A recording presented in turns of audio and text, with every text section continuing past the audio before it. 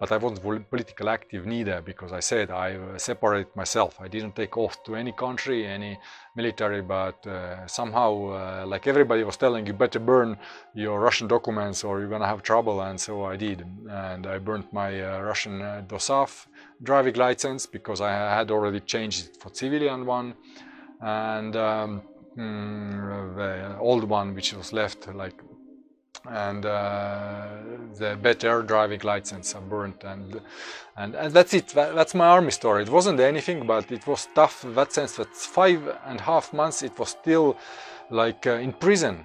Even some prisons are, you know, better than Russian army.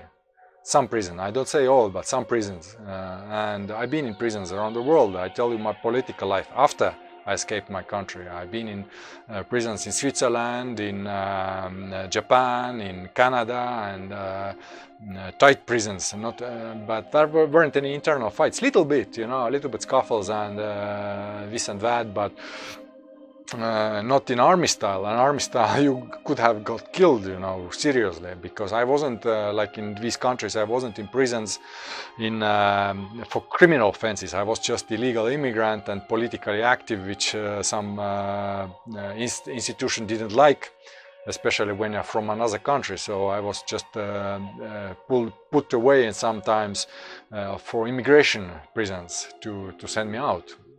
But even there are kind of special tough guys showing up sometimes, want to be tough guys. But the point is that Russian army was still the toughest, if I remember. Maybe my memory is something faulting, and I will tell another story what had happened in my life, but I remember, like, Russia, psychologically, Russian army, the toughest time for myself, like in the sense that, not physically again, but in sense that it was squeezing the soul. It was squeezing soul so much because of lack of freedom, and you were pushed around by officers, and you watched your back all the time, and in that sense you didn't have much peace of mind. In that sense it was toughest time, and I finish my story about Russian army with that.